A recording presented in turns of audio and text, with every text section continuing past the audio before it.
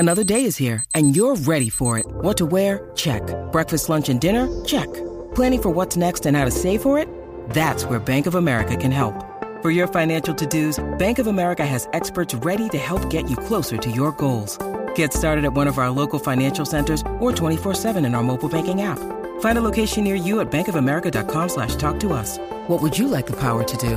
Mobile banking requires downloading the app and is only available for select devices. Message and data rates may apply. Bank of America N.A., member FDIC. Sip on the go with a Starbucks Iced Shaken Espresso. Our signature roast, shaken with ice, then finished with a splash of milk. Customize it to match your style on the Starbucks app. Make today a good day. Does picking an outfit have you running a little too fashionably late? We get it. Great taste takes time. That's why Drizzly, the #1 app for alcohol delivery, has your back with the largest selection of beer, wine, and spirits delivered in under 60 minutes. Convenience never goes out of style. So if you need to spend some extra time in the mirror instead of at the store, download the Drizzly app or go to drizzly.com. That's DRIZLY.com today.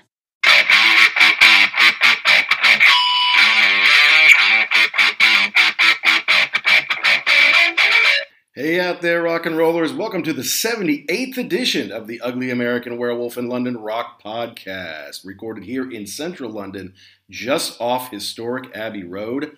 We are a proud member of the Pantheon Podcast network of shows, about 100 different shows on all sorts of genres of music with some great hosts who really know their stuff, some amazing guests, really talking about anything you might want to learn more about it. You can learn more about Pantheon Pods at Pantheon Pods or www.pantheonpodcast.com.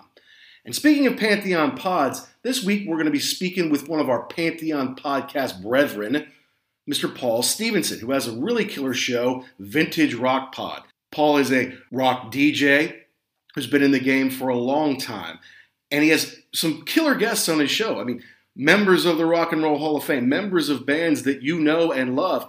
He has them on weekly. Usually on Mondays is when he has his interviews. Now, the rest of the week, Tuesday through Sunday, he also has a really fun This Day Rocks show, which is about 5, 6, 7 minutes. Kind of gives you just a little detail about events that may have happened on this day in rock history, talk about people's birthdays, and then he'll have guests on, whether it's musicians or members of bands who are on his main show, or maybe even guests like me. I've been on the show several times and will be again here coming up soon. Just a fun way for me to start my day, whether it's with your morning cuppa or it's at the end of the day or just whenever you've got a break. I highly recommend listening to Paul. He's got a wonderful voice. He's very knowledgeable and is a super nice guy. And the reason we're having Paul on today is to talk about one of my very favorite bands, my favorite band of the last 30 years, and that's Oasis. Now, Oasis couldn't be bigger over here. They talk about Oasis over here like the second coming of the Beatles. And I don't think you can tell the story of Oasis without the UK perspective.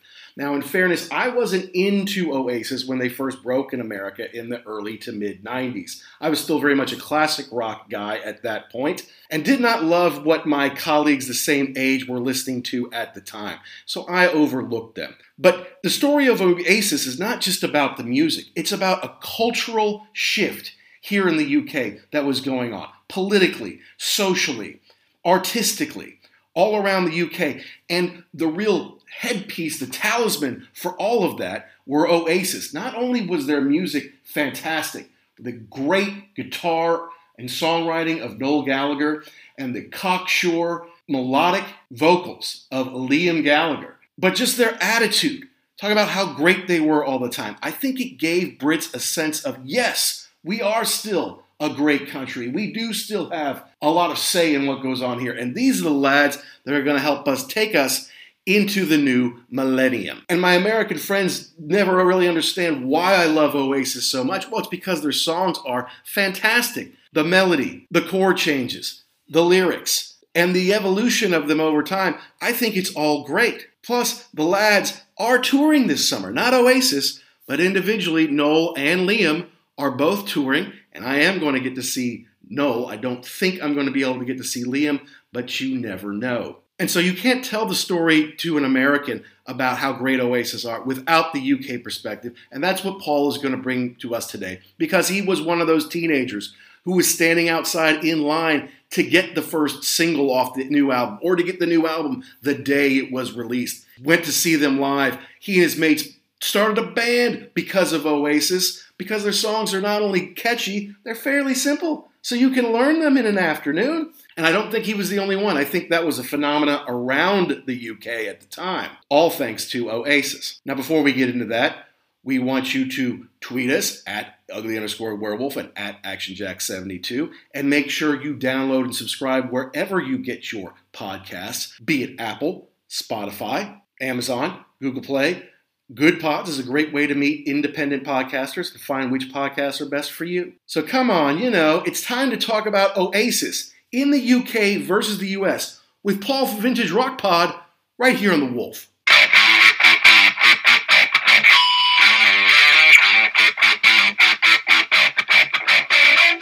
Yeah, and welcome to the Ugly American Werewolf in London, Mr. Paul Stevenson of Vintage Rock Pod and This Day Rocks. It's a pleasure to be here. Thank you very much. And I love the new This Day Rocks, man. I mean, it's a great way to start off your day, remind you of what the date is, understand maybe whose birthday it is or who died on that date, and then you get a little information, a little fun chat with somebody about something that happened on this day in rock. It's only about 5 or 6 minutes. Good with your morning cuppa, I think. I like it a lot, and I love being on it with you. Yeah, absolutely. Thank you very much for taking the time to be on a few episodes that you've guested on. It's always nice to get different people's opinions, and I get lots of different people's opinions, lots of different podcasters. We have writers, we have authors, we have guests themselves. Obviously, I've got a big back catalogue of interviews, so I like to take little clips of that. So it doesn't take up much of your day, so it's just nice to put out there every single day for somebody. Yeah, no, we appreciate it. Yeah, it was interesting. You said you were going to be on there, and I said 6-minute show. What is this all about? It's really cool. It's a little like you said, it's a warm up. You get a little information. You get somebody's point of view. Yeah, I like it. And then you're ready to start your day. Now I know now I'm in the know. Oh, thank you very much. It's lovely to hear. It's nice feedback. But yeah, it was just one of those things that I thought would be quite nice to add along to the big interview shows that I do. And it's just something that kind of can fill a gap, whether it's just before you go to sleep or whether the first thing you do in the morning or it's your coffee break at work or whatever it is. It's just nice and easy to fit into your day and a bit of nice rock content for you. Indeed. No, it's a lot of fun. And we appreciate you coming on here today.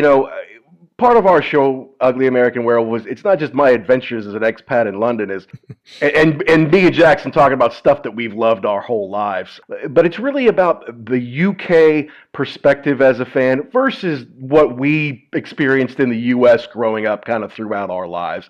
And if you look at our shows, I just went ahead and did this last night.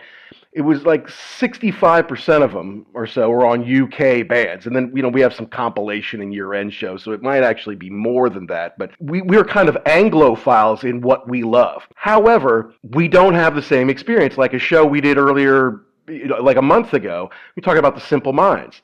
In America, to most fans, the Simple Minds are one song in one movie, maybe 2 songs. Over here, in 1985, as you would say, people are like, U2 and Simple Minds, who's bigger? Who's going to reign as champions? Where in the U.S., it's like, U2 play stadiums, Simple Mind might play a club somewhere, It's like, but why? Simple Minds are awesome, They have dozens of great hits. And you can't tell the story of Oasis, who is one of my favorite bands, my very favorite band of the last 30 years, without the UK perspective and without the history of what was happening in the UK culturally. Yes. And in that time leading up really to Knebworth, there are 2 great documentaries on Oasis. Supersonic, which kind of takes them from childhood and starting the band up until playing Knebworth in 96. And then Oasis Knebworth movie, which basically follows, about a dozen different fans plus the band on that day, basically, what it meant to get the tickets, how, 2.5 million people put in for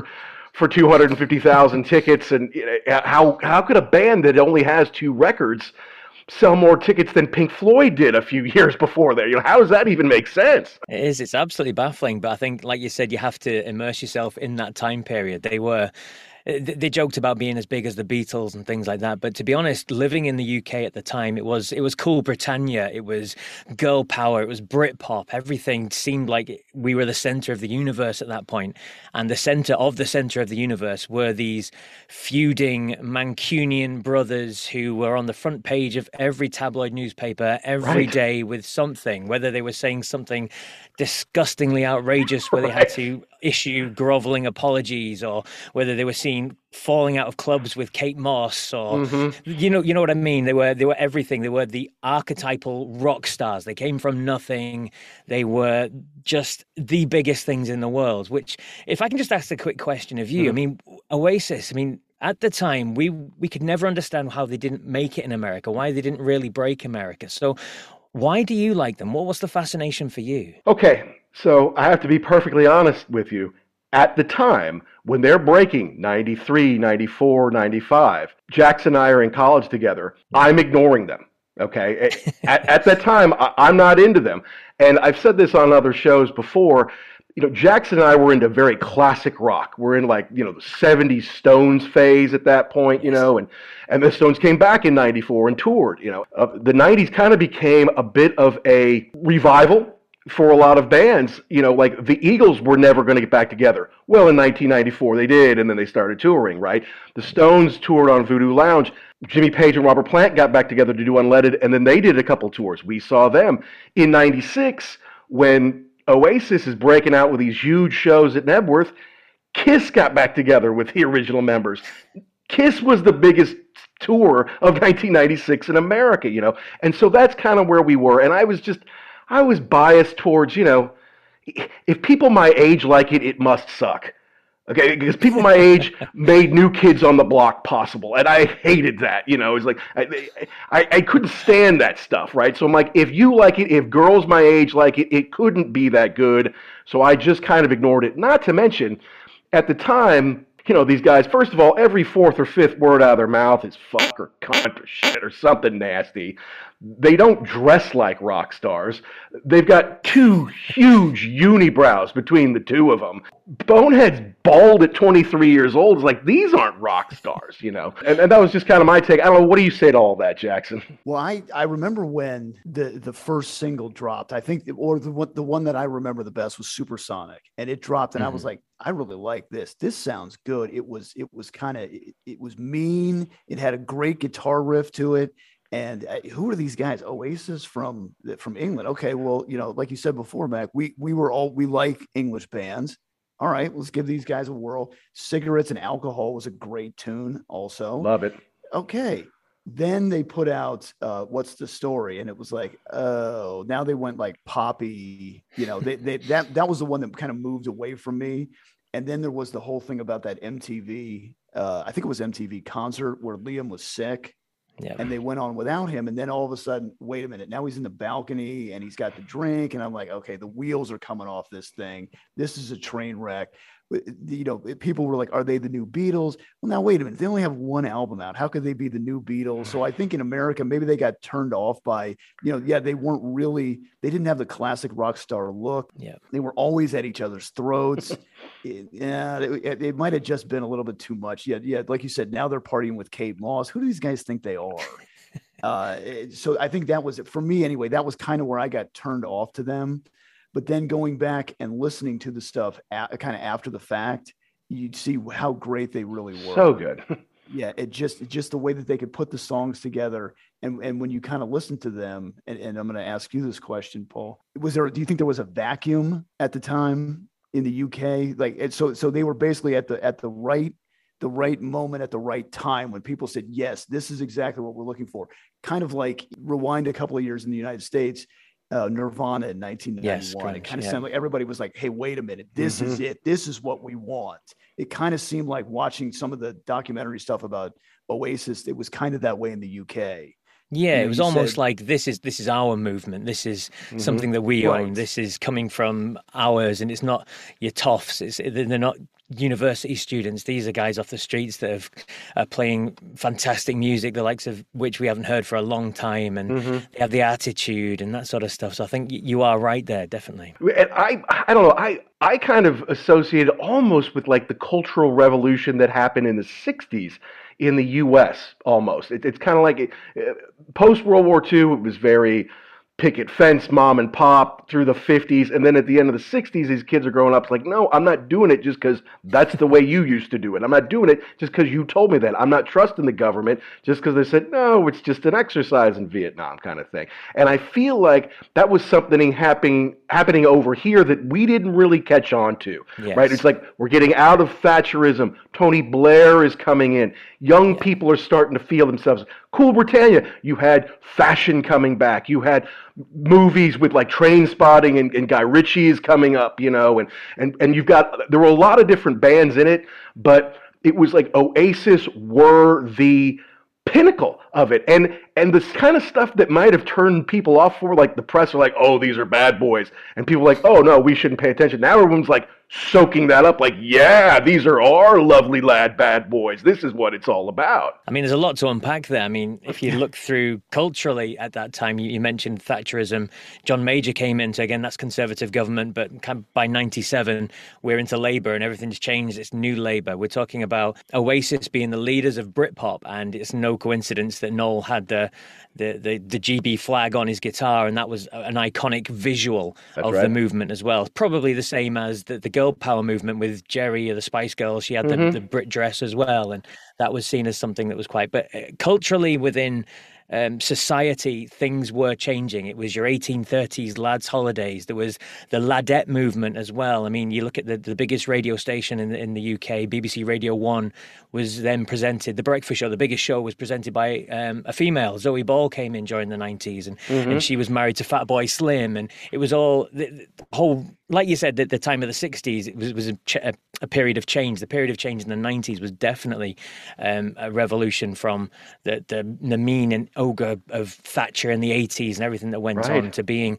the loutish, over the top, let's go hedonistic, because all the dance movement as well, you kind of forget that was early 90s was coming through, and you've got all the acid and the raves and all that sort of stuff that was going on. So it was, I think it was a way of society kicking back and saying, no, we want something different. And the Gallagher brothers were something different indeed, and they led that whole Britpop movement. And you said there's a lot of other bands there. There's a lot of other great bands there. Castor, a band, Ocean Colour Scene, another great band. There was others that kind of fit into that mold as well, like the Blue Tones and the Charlatans and all these sorts of bands that came. And maybe slightly before that, the Stone Roses too. And yeah, it was just a whole movement, Cooler Shaker, people like these that all came through at the same time. And that was kind of part of the problem that we had in the US. You know, I mentioned Nirvana and all of the grunge bands. It was kind of like they were seen as authentic, and they were seen as, you know, guys who could rock, but it was really kind of depressing. Like there wasn't they were like guys like Eddie Vedder and Chris Cornell and you know, Kurt Lane Cobain. Staley, They were all rock stars, but like, let's face it, Liam Gallagher is a rock star. Yeah, he is. You want somebody who is just like, what is he doing now? I can't. Oh my goodness, he's falling down. He can't play because he has laryngitis. Now he's drunk. He's on the, you know, that's what you. When it's working for you, it's fantastic. When it works against you, I can only imagine like what the rest of the band went through. But that's what you want out of a rock star. That is truly somebody that you don't ever be like this guy, but you know you want to. Yes. And I think the whole band did fall through that sort of thing, because like Bonehead and Grigsby, they did fall out pretty quickly, and there was obviously substances in the background that was being used by everybody and things like that. So it definitely was something that the whole band immersed themselves in, and it was the scene at the time, perhaps, for them guys. But you got to figure too. I mean, like you said, these were just guys from a working class family. Yes. Right. Yeah. And they put this band together, and all of a sudden you're in the stratosphere. What do I do now? I don't understand. I've got a lot of downtime. There's a lot of people that want to know me. All of a sudden, women who would never talk to me in a million years can't wait to get in line. More, you know, your head just explodes. And I think at a certain time, you just get to the point where you're like, you know what? I am a rock star and I deserve all this and I can do whatever I want. And then that's when the wheels really come off. Yeah, no, you're right. I mean, but I want to talk about Noel's songwriting because now I consider Noel one of the greatest rock songwriters of all time.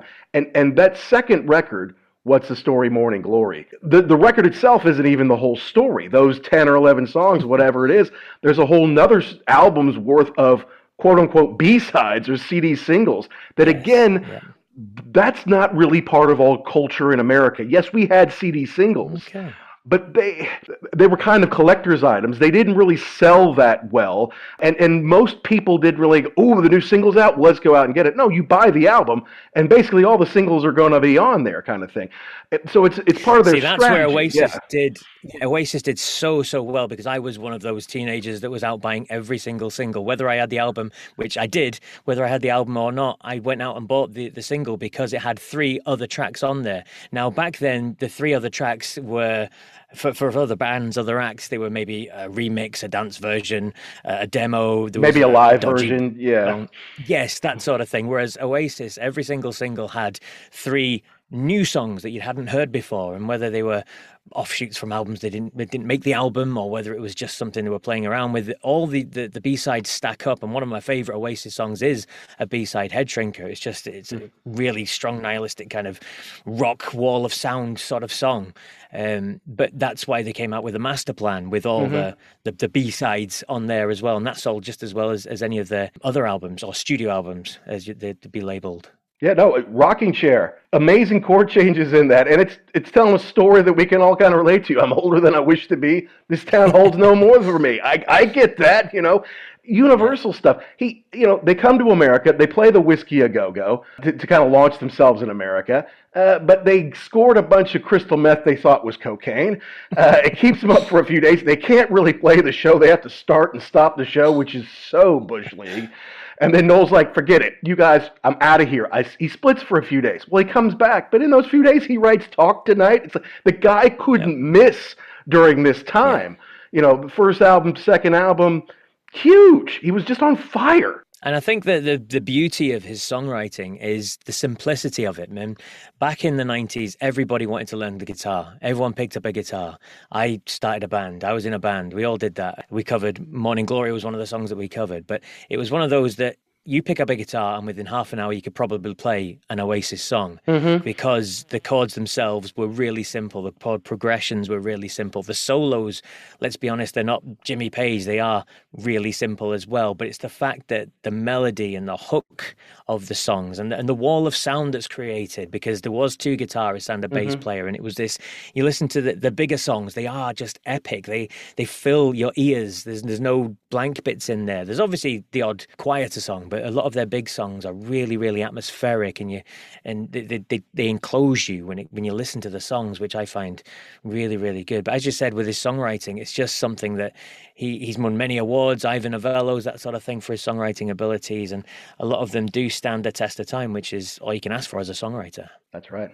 But one thing that they did point out, I believe it was on the Supersonic documentary, was when they recorded the second record, Liam was knocking it out of the park with his vocals. Like they said he would do it in one take. He knew the phrasing, he knew the words. So really, I think that while a lot of the credit does go to Noel for being the songwriter and kind of the chief, the chief of the band, and where Liam's, I think, legacy gets a lot dragged into the other activities. He really is a great singer, great front man. When he's on, he is really good at what he does. When he's on is the key. Well, right, that's the thing.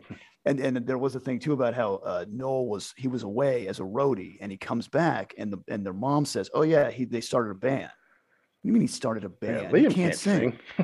No, actually, he can really sing. He's actually pretty good at this.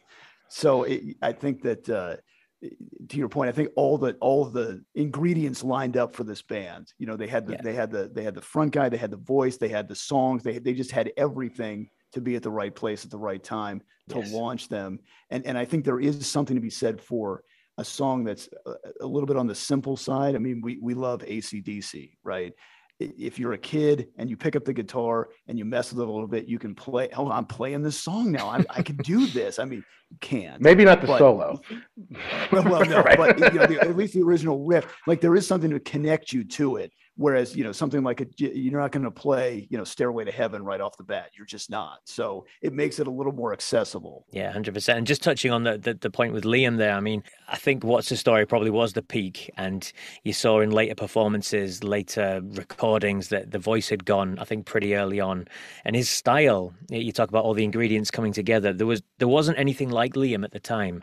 There has been since, the drawl, but even in the way he sings, you mentioned the phrasing, the yeah on the end of things. It was just so uniquely him and so uniquely Oasis. And it was just, I don't know where it came from, but it worked. The other thing too is I noticed that, and I don't know if this is a conscious thing with a lot of people when they sing, I don't know if they try and get rid of an accent or I don't know, but it sounds like he does not. There are words, like, oh, and so I don't know if that's a conscious deal, but it definitely adds to his uniqueness in the vocal delivery. The other thing he was saying too was that, and I know that there are a lot of singers that have this problem. The rest of the guys it's easy. You could be sick. You could not feel well. You pick the guitar up, you can play the guitar. If your voice is out, hey, we got to do this show. No, you don't understand. I'm not feeling this. There's something wrong. I can't do this. And now everybody's mad at you. And then are you really not feeling well? Or is this something else that you've done to yourself? Yeah, absolutely. And again, with the voice thing, I always wondered with the microphone placement. I mean, we kind of saw a bit with Lemmy, but to sing with your neck extended and pointed up the whole time, that can't be easy at all. But again, it was the look. It was so iconic. The fact that he stood with his hands behind his back, his head was pointed up towards a microphone that seemed to be far too high for him. It was just I do wonder how on earth he came about singing like that. Did he approach a microphone that was too tall for him one day and think I quite like this? Or it's bizarre. He opens his throat, I guess, maybe to get all that sound out. I don't know. But those nights in Nebworth, he was on, and he was giving it too. I mean, there's probably some nights where he's like, it's just, a bunch of punters in a club. I can do whatever I want. But when you see that sea of people and it's for you, he knew he had to deliver, and boy, did he ever, man. It was pretty amazing. I also, in rewatching that, felt like, there's this big Beatles connection with Oasis. It's almost like he's channeling a young but pissed off John Lennon in his voice. Because he's not Paul McCartney, but he's kind of got that Lennon attitude in his voice. And when he holds those notes, I can kind of see where all that was coming from a little bit. Yeah, definitely. I mean, they've self-admitted that they are huge fans of the Beatles, and they kind of modeled themselves, didn't they, and musically on them. So that could definitely be a point indeed. Hey, this is Tom and Zeus from Shout It Out Loudcast, and you are listening to the Ugly American Werewolf in London Rock Podcast. All right, so tell us a little bit about where you were at that time, right? So we were in college, we were kind of ignoring them. I got really into them in the 2000s, and I'm glad I did, because I got into them right before they put out Don't Believe the Truth, which to me is a fantastic record. It's their second best, in my opinion, and I got to see them on that tour, which was amazing. But tell us kind of where you were in life and how Oasis kind of fit into it with you. Yeah, so I'm probably the opposite way around then. So I'm early 40s now. So when Oasis were coming through, I was young teens, and it was something different. It was something that your parents didn't want you to listen to because of all the swearing and all the naughtiness that was going on. And it's the sort of thing you did queue up outside the shop for every single, and we did do that. Like I said, I did buy every single. I bought every album that came out. I remember when Be Here Now came out, I pre-ordered the double box set of the album at the time on vinyl. Now, vinyl in the mid-90s was not a thing that anybody wanted, but I saw it in a magazine and it looked fantastic, and I spent 30 of my hard-earned pounds on pre-ordering this album on vinyl when I don't even think I had a turntable, but I wanted this thing because it was what everyone had. And my first proper concert was Oasis on that Be Here Now tour as well. And I remember there was me and 3 of my friends, and we had tickets for the seating section at a big arena show. And we got there really early because we wanted to get a T-shirt and all that sort of stuff. As young guys, I think we were about 17, 18 by this point. So we wanted to get there and get good seats and that sort of stuff. So we sat there. And then these 3 girls and a guy approached us up the stairs, and they said, "We've got standing tickets. Do you want to swap? We don't fancy being in the middle of all that." And we were like, Hell yeah. Yeah. So we went right down the front for our first gig, and I'll never forget that they came out to Be Here Now, the song itself, and it was like do do do do do do do do do, and that was playing on a loop. It must have been 3 or 4 minutes, and the stage is dark and the anticipation's building, and then they must have all sneaked on because nobody saw them, and then the down kicked in. The whole place started jumping. Now I'm not a tall guy. I'm 5'8" now. So back then I was probably 5'6" or something. So I remember being swept off my feet. It's one of those where you go like that and just hold on for dear life, and you hope that you don't get drowned underneath a sea of feet. And it was just an incredible experience. And for me at the time, Oasis were the biggest band in the world. I hung on every word they said. I bought the NME religiously because they were always on the front of that. I lived with my grandparents. They were always buying tabloids, and I was always looking for anything they could have, anything I bought the videos, there was a few VHS before then. There and Then was a live video of them at Main Road, the old Manchester City football stadium, and I remember wearing that tape out because I had it on all the time. There was another one as well. I was trying to rack my brains what it was called, but I couldn't remember it. There was another live show that they brought out on VHS a few years before that, and it was just they were the center of everything for me. But then by the time Be Here Now had come and gone, and I think the band's own reaction to it, because I did like the album, I really did like the album, but Noel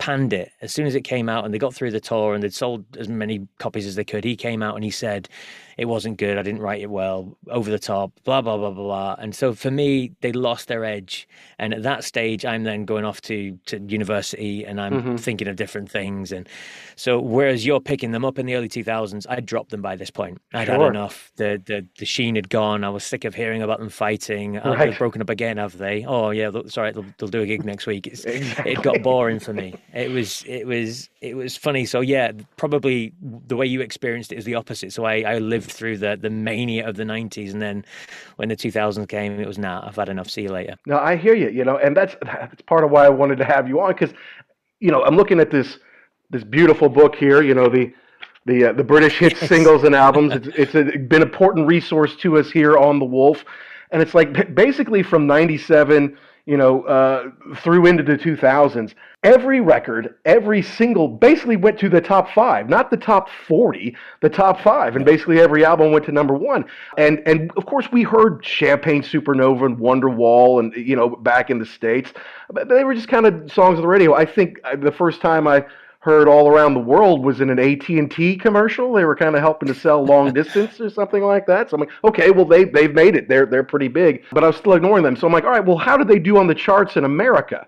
And they've had 3 singles hit the top 100 Billboard. That's it. 3 singles hit the top 100.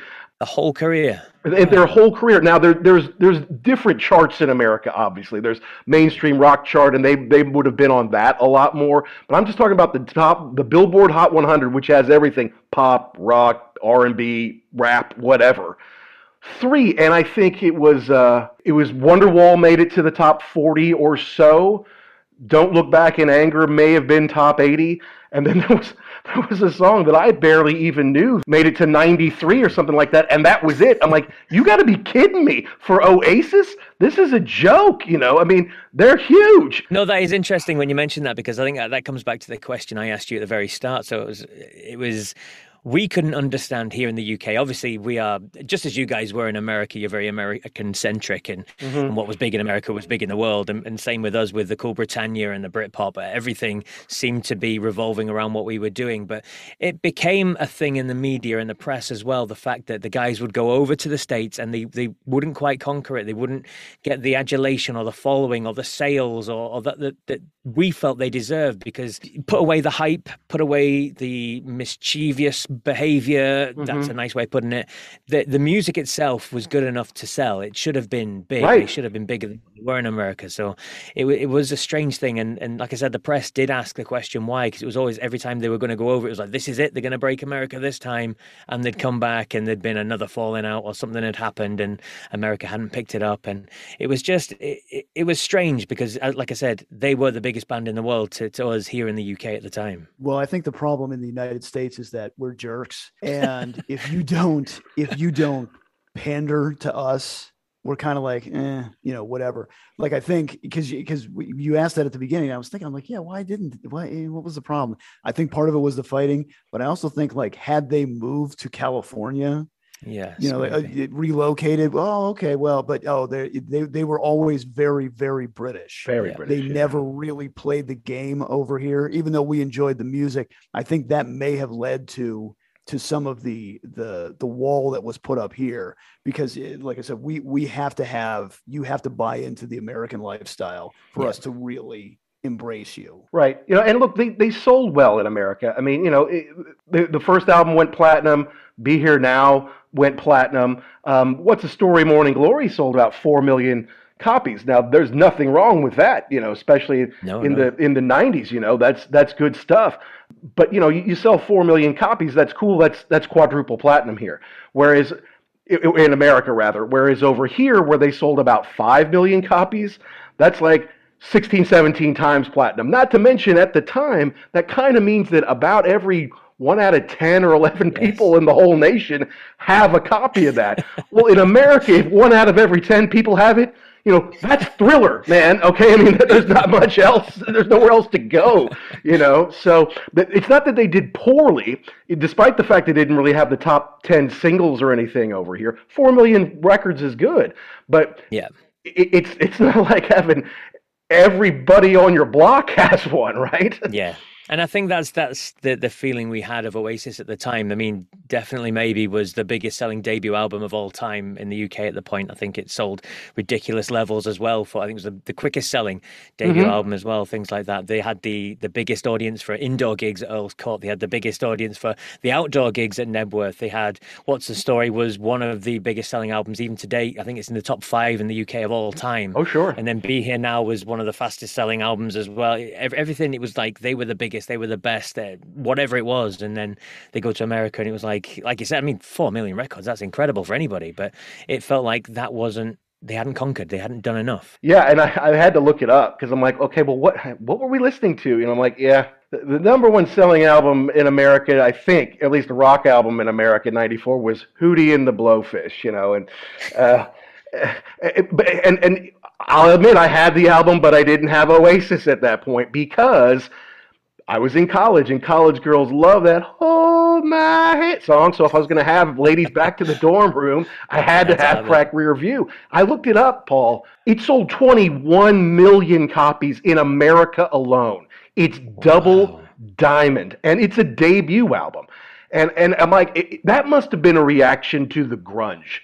Like, the grunge was hard, and life sucks, and people are mean to me, and I'm going to fight through this. I'm not going to be pretty. I'm going to be ugly, and you're going to like it, and all the ugly people are going to rise up. And I think we needed something softer maybe at that point, and these guys, they're all college buddies. I want to be with you, it's happy little songs.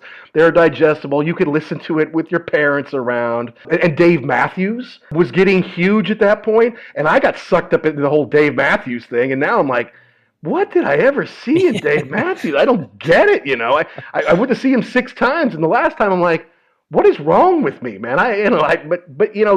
These trends happen, and what's popular, with people of a certain age, you kind of get swept up in it. So I think the whole, we're the baddest band in the world, and we're gonna cuss and do drugs and date Patsy Kensit in your face and all that stuff. I think people are kind of like, can we do a little something else now? I don't know. Yeah. I don't know. Yeah. Well, it's interesting because you can't mention Oasis without mentioning Blur. And I think Blur are probably what you're talking about there. It's the other side of the coin. They were the college kids. They did come out with the quirky songs like Country House and Park Life and all that sort of stuff. And they were just as big as Oasis. Not quite as big, but they still had huge hits and huge following. But again, it was like they were the cleaner cut guys. You know what I mean? They looked quite nice. They looked like they were probably studying art at university, that sort of stuff. Whereas the Gallagher brothers certainly weren't at any university at all. No, that's for sure. But you had because Blur, I couldn't tell you one Blur song. Blur was non-existent to us in the United States. Not the Stone Roses had one big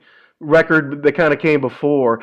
The Verve, had some hits, of course. Verve, but it's weird to me who makes it and who doesn't. And sometimes I always tend to blame like the A&R people, like they just dropped the ball. They didn't know what they were doing, or they didn't get them on MTV or whatever, they did wrong. But it's obviously there's a lot more to it than that. And it's a lot about timing and culture and that kind of thing. And it's a bit of magic that nobody has the recipe for. Yes, if only you could bottle it, you'd make a fortune. Wasn't Blur do that song number 2? It's like song 2, yeah. Song 2, yeah. Right? That's a pretty good. I crank that one up still. That still rips it up. But yeah, they never made it. And like you said, the Stone Roses. I remember one. They had a single out on college radio that never hit. Wow. I don't know. I think it is a cultural thing, but I think it is also like what are they going to push? And I thought about that. For a long time when I sit alone with my thoughts in the dark, which I probably shouldn't. But I remember when Smells Like Teen Spirit hit on MTV, they played it every 14. But then I got to thinking, if you did that with any song, would it work? Like if you just played it to the point where it's like it's just in your, I don't know. I was never into Nirvana. That was never my scene. But I just really wonder how some songs make it like that and some songs don't. You think, why doesn't everybody know, this particular song? This is way better. They should be playing it way more. I don't understand the formula. Yeah. I think, like you say, it is culture. I think it is. Absolutely. 100%. Yeah. Yeah. No, I think a lot of it too is just like you were saying, Mac, before, just everything lines up. Like it's just the time. What are people looking for? Even if it's like an album that maybe came out that you missed for whatever reason, it just got swept under the rug, or it was just in the ether with everything else. Why wasn't this a bigger record? Because people weren't ready to hear it at that time, at least where you were. Yeah. No, and I'm just looking at the stats that I was mentioning earlier. Wonderwall hit number 8 on the Billboard 100. Okay, that's good. Top 10 in America. Nothing wrong with that. Easily they're the highest ever. Don't Look Back in Anger got to 55, and Shock of the Lightning in 2008 got to 93, and that's it. See, I'm long gone by that point. Well, exactly. How that goes. I mean, look, there's mainstream rock. There's you do Airplay, and Champagne Supernova gets in the top 10. Live Forever gets into the top 10, and Don't Go Away, Supersonic.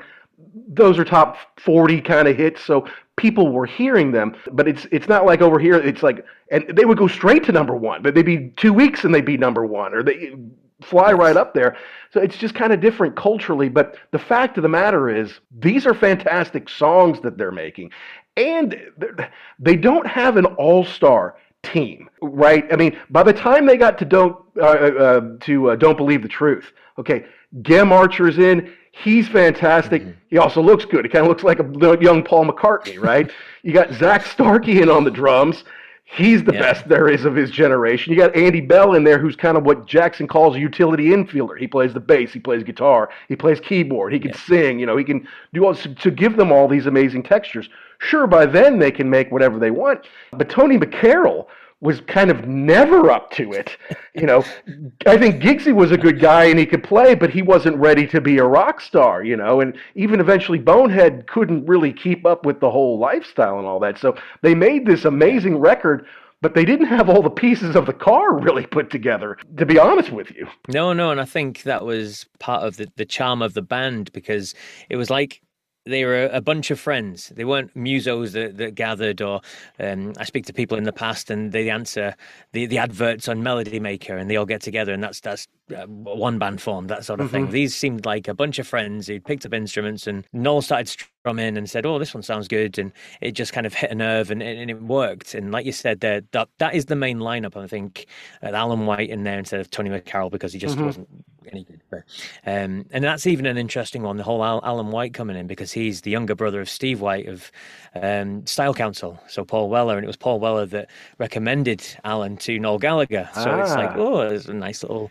celebrity twist there. So, but that was the band, and I think that was the problem as well after Be Here Now. I think the next album, Standing on the Shoulder of Giant, I don't know why it's just the one. It's a strange thing to say, but then that's what they named it. I think by that point the lineup had changed, and even the logo had changed, and do you know what I mean?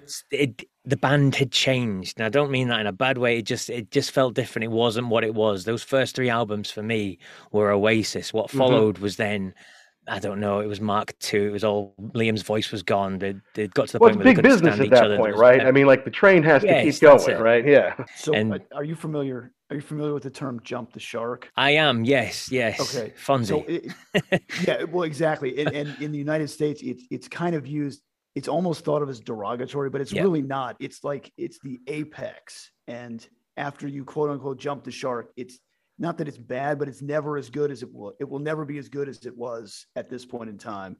Would you say that like that Nebworth show was like kind of the apex of where they were? Because I remember, I think Bonehead said something like, maybe we should have just shot the rockets off and said, good night, drop the mics, and that was it.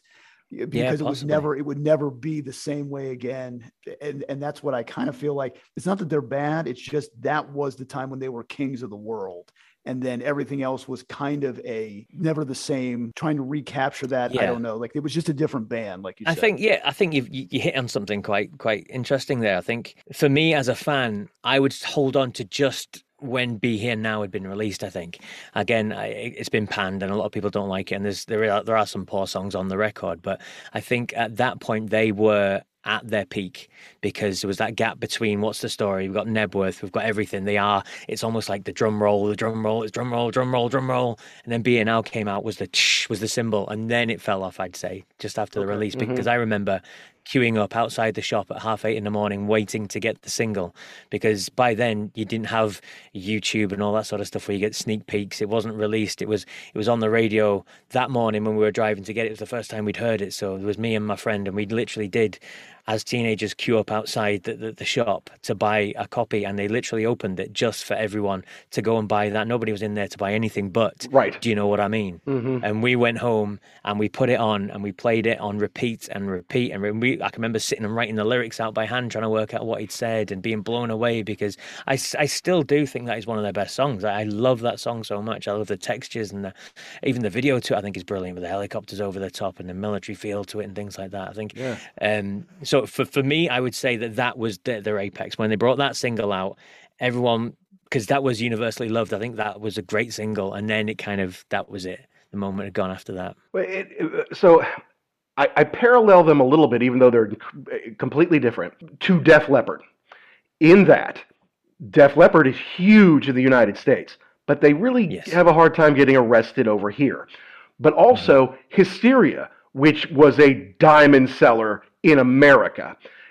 It also had, because they had 7-8 singles off of that, they had to have all these B-sides. And they did. They had fantastic B-sides. We talk about with our buddy Neil from Def Leppard Pod, how they essentially have a couple of albums here. Okay, just like they had 2 albums basically with What's the Story, Morning Glory. And if you get the anniversary, it's 3 CDs, because they've also got some covers and some great stuff on there. But the difference is Def Leppard had been together a decade, and they basically had 4 years to write Hysteria after Pyromania because of the car accident and everything that was going on with them. Whereas Oasis, this is our second album. The first album was awesome, has, killer rock and roll songs on it. Then we just step up and make 2.5 records worth of amazing material, sprinkling them out with singles over a couple years. And then, you get to Be Here Now, and you take the best off of that. Well, suddenly I feel like all of a sudden the cupboard's a little bare for Noel. Like, he had this incredible run, there's no doubt about it. But then all of a sudden it's like, well, what else do I have to do? None of you other people can write anything. None of you all can play the way I do. And plus, I'm rich. I've got my money. So I can put out kind of whatever, right? I mean, I don't know if that's really his attitude, but that can creep in. He doesn't have to sell 10 million of the last record. He sold 30 million of the last, right? So I don't know. It's tough to say. It is. It's really difficult. I was going to say, that's going to be a little irritating too if you're Noel, because, again, you've got pressure from the record company, you got pressure from the fans, you got pressure from the band. They're like, okay, what do you got? What's next? Yeah. Guy? What do you mean? What? Okay, so now I have to do all of this now. Okay, cool. Well, maybe I'll just pull you guys along. That's got to be a little, at some point in time, you have to start to think in your mind, I can do this by myself.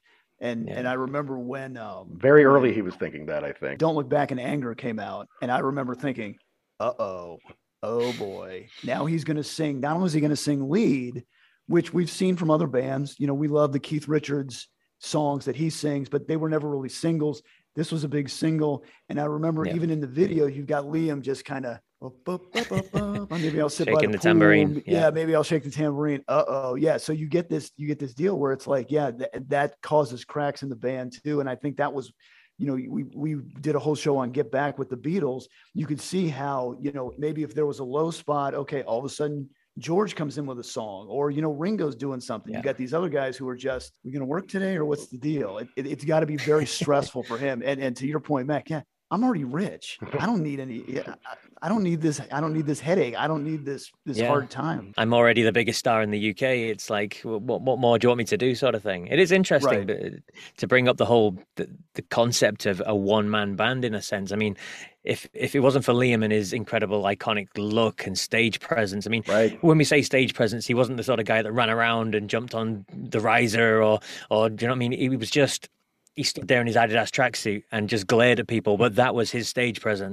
That was just incredible to look at and very visually iconic and things like that, and the voice obviously as well. But just made me think of, I spoke to Andrew Farriss from INXS recently. Now, he had obviously Michael Hutchence to fall back on, but Andrew Farriss was the main songwriter. He was the musical direction of it all, and Michael Hutchence came up with the lyrics.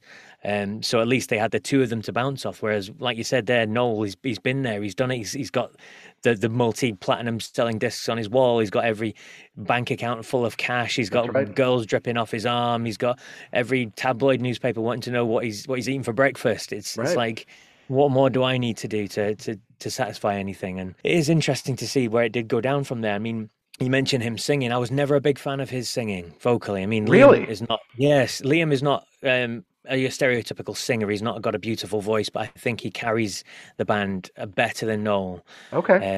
And I think when Noel started to bring in 2 or 3 different songs of his on the albums, that's when again it was like no.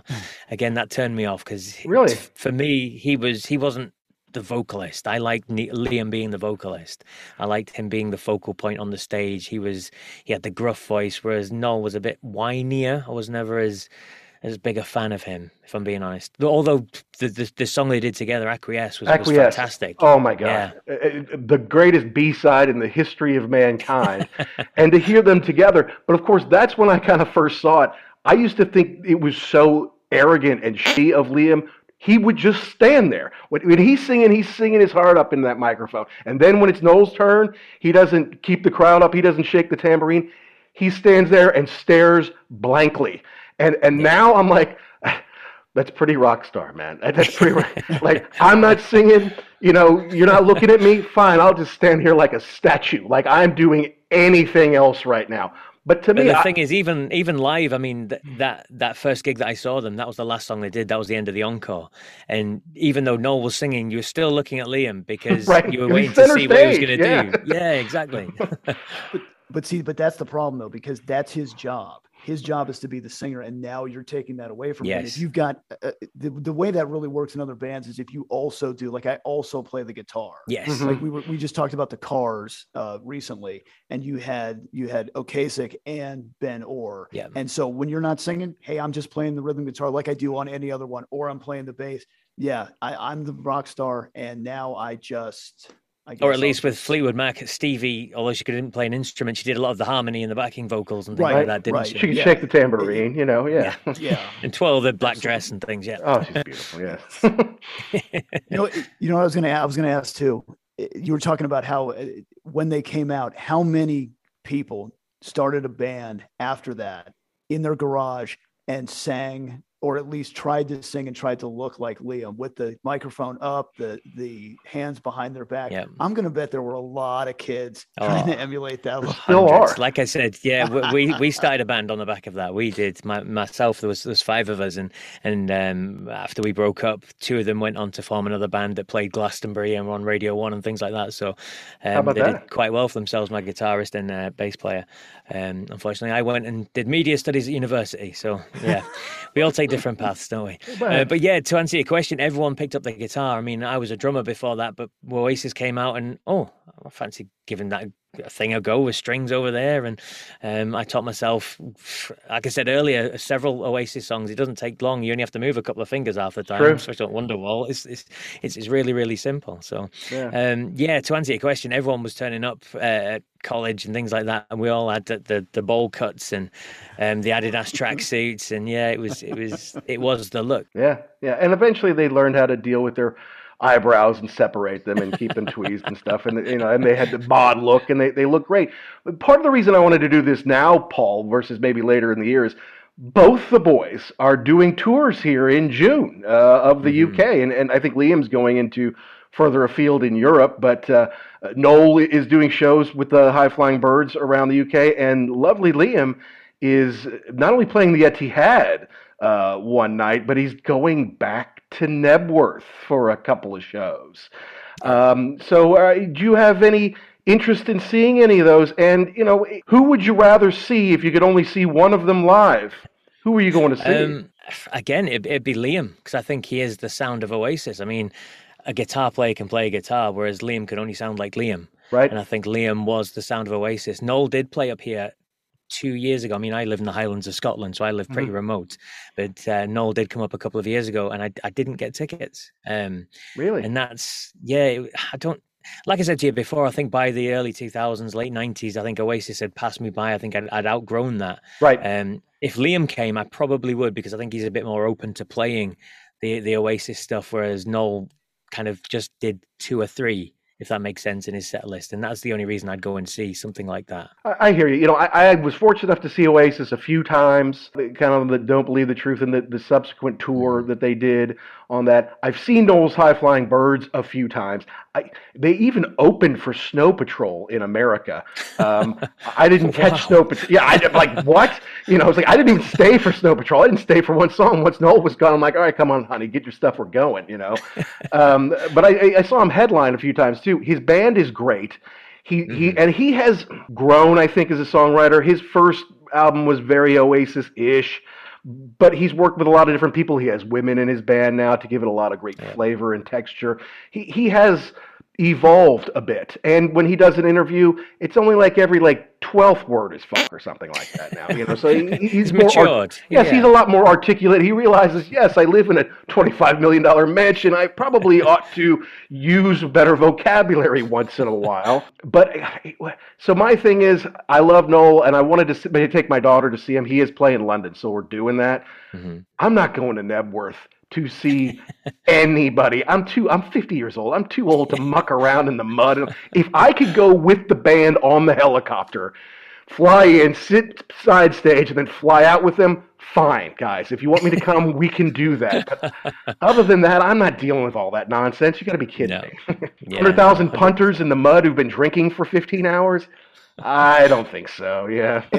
And you've got somebody on stage who is going to rile them up, so it's going to be a mess. Now, I'd love to see Liam. There's no doubt about it, And I like BDI's first record. It was kind of one of those rare situations that when a band breaks up, you actually get 2 decent units out of it. A lot of times, band breaks up and that's it.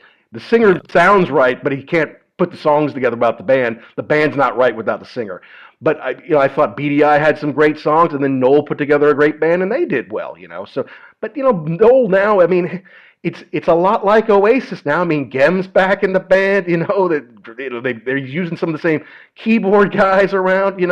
If you ever needed a pinch hit drummer, Zach could always fill in when he's not with the Who. Yeah. So it's kind of like everyone's kind of followed him. But I still feel like the kids are all about Liam. If you're under 25, if you're under 30, and you're going to see one of these two, it's Liam without a doubt. Yeah. 100% agree. 100% agree. And I just want to say this is obviously my personal feelings. I'm not trying to say I'm quoting for the rest of the UK here. It's just the whole Britpop thing tired me out of it. So by the time the 2000s came, and like you said, I probably would have been a good gig to go and see Noel up here a couple of years ago. But it was just, I don't know. It's like I've done that. I've been there. I've done that. I understand outgrowing bands. In the 80s, early 90s, I was way into REM. Then Automatic for the People and Monster come out. Well, those are huge hits. Everybody loves them, right? Except me. I had evolved past that. I'm glad they did well. I'm glad other people enjoyed the music. But I stopped, at out of time, and glad they went on. But for me, it was over. See, we flip flop again there. I was huge into New Adventures and Monster and all that sort of stuff, and yeah, big fan of REM. Saw them a few times when they came over here. Saw them on the banks of Loch Lomond. Actually, they did a big gig here on the banks of Loch Lomond. That sounds 20 odd years ago. That was fantastic. Yeah, really good. Cool. Well, anything else you want to add there, Jackson? Well, I was going to say the you're talking about the two different camps now. I think the real attraction for Liam is the rock star vibe that he gives out, but he's also the one of the two that's always, if you ask about Oasis, he's like, hey, just give me a call anytime, ready to go. Whereas Noel's like, yeah, next question, please. Right. And I actually saw Liam on some interview. It might have been Graham Norton, but I couldn't swear to it. And, he said, oh, they offered you, Noel said it would have to be $100 million or something like that for him to think about it. And Liam said, the funny, and so Graham Norton asked, so what's the problem? What's going on? What's the deal? And Liam said, it's 50% me and 50% Noel. But if you ask Noel, it's 100% me. And so that's the deal, is that I think that's what the attraction to him still is he's the one that's still kind of like, this flag gets smaller and smaller every year, but he's still waving it like he would be up for it, where I don't think Noel would be, because I just think he doesn't need if they ever got back together again, if Oasis ever said we got this big tour plan ready to go, you better get tickets to the first show, because there's probably not going to be a second one. Yes. Yeah, 100%. And I think, to be honest, they probably would get 100 million easy if they announced the tour tomorrow. So easy. I would go, as somebody that hadn't listened to the band for 20 years. I would certainly be out there getting tickets and wanting to see that experience again, just to relive it. But it's interesting. Maybe it's because Noel was the centerpiece of the band's musical direction and everything like that. Because it's the same with Dire Straits. Mark Knopfler is Dire Straits, but see, John Illsley and everyone else would in a heartbeat get back together and do it again. But Mark's always said not happening. So. Mark doesn't need it. The main reason bands get back together after so long is because someone needs the money. Mark Knopfler does not need the money, and Noel Gallagher not only doesn't need the money, but he doesn't need the hassle. He has a nice life. He's making the music he wants. He plays the gigs he wants to. He sells records just fine. And now, for what? For $100 million, I got to deal with this nonsense for another 2 years? I don't think so. But I do think at some point it's going to happen, even if it's just like, we're going to do Nebworth 2025 or 2030, whatever it is. I doubt it would be for a good cause. It would just be for them to do it. Like Pink Floyd gets back together for G8 or whatever, or they get together to make a new single to help Ukraine. That's their thing. I just feel like Oasis would be okay, this is it. We're going to do 3 last shows at or whatever it is. You're going to pay us whatever you pay us, and that's it. And I think at some point that's probably what will happen. But an album, a tour around the world, I don't know about that. No, it's not going to happen. It's not going to happen. I mean, fingers crossed it does happen, because I think it's something that would be embraced. I think we'd all love to see the fireworks. I think we'd all... I'm keen to know how often they've been in the same room together, because obviously they're brothers, they've got family. How often do they actually get in the same vicinity? Or it must have happened at some point in the last 10, 15 years, surely. Dude, not even at Christmas. They don't... Wow. I mean, they don't even go see their mother together, and they have kids who are cousins, and I don't even think they see each other, to be honest with you.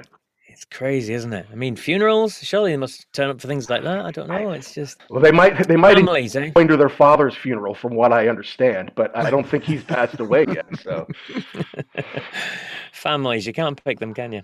No, that's right. Well, Paul, this has been a blast. Talking about my favorite band of the last 30 years, Oasis. Foo Fighters would be a close second. Certainly my favorite American band of the last 30 years, but I just find Oasis so much more listenable. And start to back of their records. I can put on Don't Believe the Truth or What's the Story, Morning Glory, and just let it go and let it repeat even, So I'm happy to finally get a real UK fan, someone who lived it, someone who loved it, and could teach us about it, Well, thank you for letting me on the show. I mean, I'll be honest, I had not listened to Oasis purposefully. It's not, I've heard songs here and there, but I've not put on a record from Oasis for decades. So I did last night sit and go through all the songs on Spotify. I thought while I was working, I just put it on in the background. It was just playing one by one. And the records are fantastic. That first album for me still probably would get get into my top 10 of all time because it is just, and it's not just the singles, it's things like Slide Away and Columbia and Bring It On Down. My Big Mouth, I love you know. Them. Yeah, so, but again, I got to Standing on the Shoulders of Giants, and it was like a couple of songs into that, and I was like, oh, is that the time? Right. So I guess. But honestly, like that's what we love about doing the show. I mean, the two of us. And I've got a coworker who I was like, hey, if you want to listen, go ahead and listen. And we did a show about Led Zeppelin 4, and he was like, you know what? I haven't listened to that record in probably 30 years. Yeah. And I put it on, and it's like an old friend coming over. Hey, yes. I remember this. So, I mean, that's really what we love about this is either, you know, reintroducing this stuff or finding something new. And because music was such a big part and still is of our lives, you know, it just kind of drives your day. Yeah. It really is fun to connect with people like yourself. And, you know, I've never met you before, but I just spent an hour talking to you about a common love that we have. This is really fantastic. Yeah. Echo it 100%. I mean, music is something that unites people, and it's something that it doesn't matter what background you've got. I mean, you can share the love of a band, a song, an album, and it is some interesting when you talk about some of the big albums there. Led Zeppelin 4, I was trying to think, when was the last time I listened to Led Zeppelin 4? Mm-hmm. We know it inside and out. We could probably put it on now and sing every song, but I can't remember the last time I actually put it on and listened to it. It's, maybe that needs to be rectified. Yeah, no, absolutely. You know, no, and it's good to have folks to enjoy this with. I recall when I got into Oasis, I want to say it was about 2001 or so. Mm-hmm. Call it a Saturday night. I've been out with some friends drinking, not getting after it, but I've been having a few beers. Gets late. I'm like, all right, midnight, I'm going to go home. I'm driving home, and I'm pretty sure it's Don't Look Back in Anger comes on the radio, okay? And I thought it was Oasis, but I didn't really know because I didn't know Oasis that well. And I'm jamming this Don't Look Back in Anger. I'm like, God, this song's amazing. And, of course, they don't always tell you that was Oasis with Don't Look Back in Anger. You have to kind of, oh, what was that? But in 2001 was the heady days of Napster when you could just go home and download whatever you wanted. So I was up till like 3 a.m. downloading all sorts of Oasis, trying to find which song it was, Don't Look Back in Anger. And then from there, I started to listen. And then Jackson and I had kind of, we'd grown apart during that time. You know, we didn't have a falling out or anything. It's just we don't write letters. Natural. We're not social media people. He moved from his hometown. I moved from my hometown. You know, we didn't have each other's stuff anymore. And I remember getting into Oasis and then getting Don't Believe the Truth and how awesome it was to me, but not having him to say, Jackson, do you know Oasis? Have you heard this? Don't Believe the Truth. So that's why I'm glad now we've got the show so we can kind of share all this together again. Because when we were in college, except for maybe occasionally going to class, that's all we did was drink beer and listen to records. That sounds perfect to me. And just one quick thing we didn't mention very much of. I know we brushed it quickly, but Wonderwall, in terms of, I mean, a huge hit in the US. You said it was top 10, I think, number 8. I think you said it was. Yeah. That was the song that seemed to cover all bases. It reached all generations because my granddad, because like I said, I lived with my grandparents, so my granddad knew it. My mum knew the song, and now I've got a teenage kids who know the song as well. They sing it, they love the song. It seems to be one of those songs, although it's been parodied, although it's been on the radio far too often, and it's one of those songs that probably annoys a lot of people, it still is an absolutely brilliant song when you break it down. And if you sit in a small box like I am in here in my studio and you put Wonderwall on and you give it the chance, you'll fall in love with it again because it is a fantastic song. Yeah, and I think it's a song that if you said Oasis and someone was like, I've never heard of that band before, and you put that, oh yeah, I know that song. Yeah, that's the one.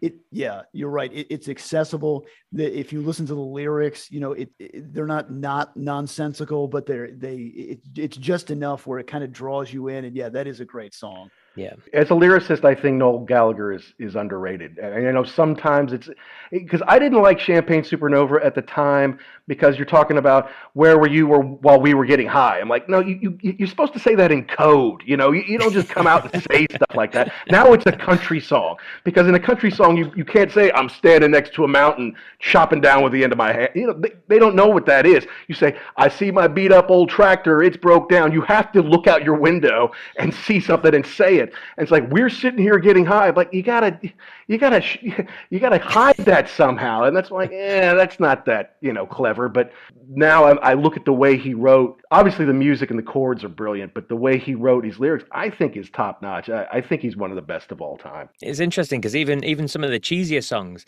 likes of She's Electric, it was never a single, but the radio station that I worked for, it played the best songs of the last 10 years. It was a current, but they used to drop in every couple of hours something from the 90s, and they'd play She's Electric, even though it wasn't a single. And I think that is because it is easy accessible, and because, like you said, 1 in 5, 10 households or whatever it was had a copy of that record, so you'd know that song, despite the fact it was never a single. For me, it's on that album, Hello. I feel like they should open every show with hello. And it's not hello, it's hello. It's got this charge to it, that thumping bass into it. It's got a little nastiness to it. And you listen to the lyrics, you wipe the shit from your shoes and that kind of thing. It's a fantastic Oasis song, but it's not just hello. It's it's like, get ready, buckle up, we're coming at you. Yeah.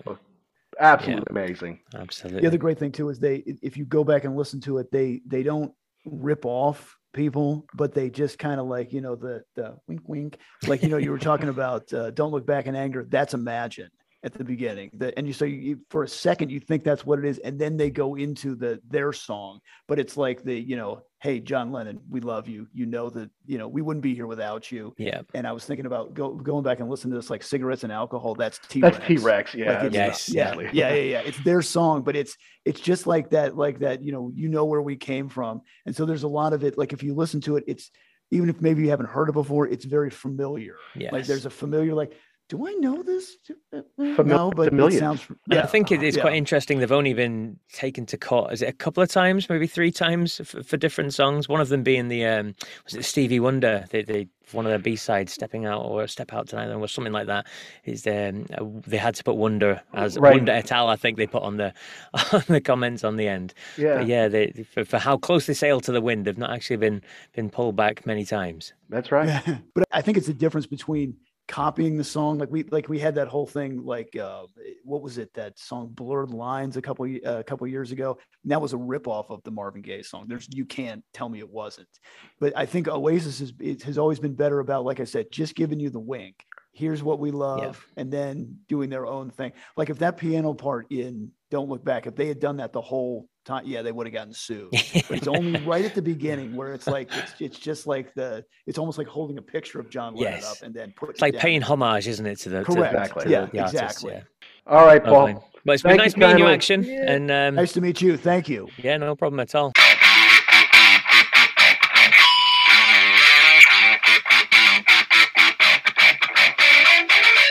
Well, that wraps up our discussion of Oasis with Paul Stevenson of Vintage Rock Pod, a good man and now a new friend of the show, guy who really knows his stuff and has that smooth radio voice. But it's a show I've really wanted to do for a long time, guys. I mean, a lot of our show is about the difference between being a UK rock fan and a US rock fan. And why are some bands popular in one place, but they just don't catch on in another? And to me, Oasis is a glaring example of that. You could not be any bigger than Oasis was in the UK in the 90s. And really, still to this day, as both the Gallaghers individually are touring in the month of June in the UK. And having Paul on to discuss what it was like to be here and to be a young man, a teenager, who was in the midst of all that, who couldn't wait to get out and buy the new album or buy the new single when it came out. And going to see them live meant everything to him. It's just a show I wanted to do for a long time, and until I found Paul, I didn't really have the right person to give us the perspective that we desired. So thank you, Paul, for that, and make sure you check out Paul on Vintage Rock Pod. I think he's at Vintage Rock Pod on Twitter, and he's got the daily This Day Rock Show. It's really only about 5-6 minutes out of your day, and it's a great way to start the day. It's a great way just to get caught up on whose birthday it is, what's happening in the world of rock, and to hear something from a guest, maybe somebody famous, maybe someone from one of your favorite bands, or maybe even some silly American like me. And as usual, folks, we want to know, did we get something right? Did we get something wrong? Did we miss the point? Did we leave out your favorite part? Please let us know. You can tweet us or DM us at ugly_werewolf or at ActionJack72. Make sure you download and subscribe anywhere you get your podcast, be it Apple, Spotify, Amazon Music, Google Play. Good Pods has been very good to us. As I'm recording this, it turns out we're number 5 overall in all music. We're number 4 in music commentary and number 3 in music history. And we appreciate the love and support of Good Pods. It's a great place to interact with podcasters and figure out the podcasts that are best for you. Now, once again, I can't really preview what we're going to be talking about next week because there's so much going on right here. For The Wolf right now, we've got a lot of fun interviews lined up that I know you guys are going to love. We've got some concerts coming up that we want to talk about and review for you. So you're just going to have to stay tuned, all right? Make sure you download and subscribe. And again, folks, if you're thinking about it, hey, give us a positive review. Okay, it helps us find more rock fans like you, helps spread the word of the show. And if we get word of it, or if you send it to us, we might just read it on the show. So until next week, rock and rollers, to all of you all around the world, be cool and stay safe.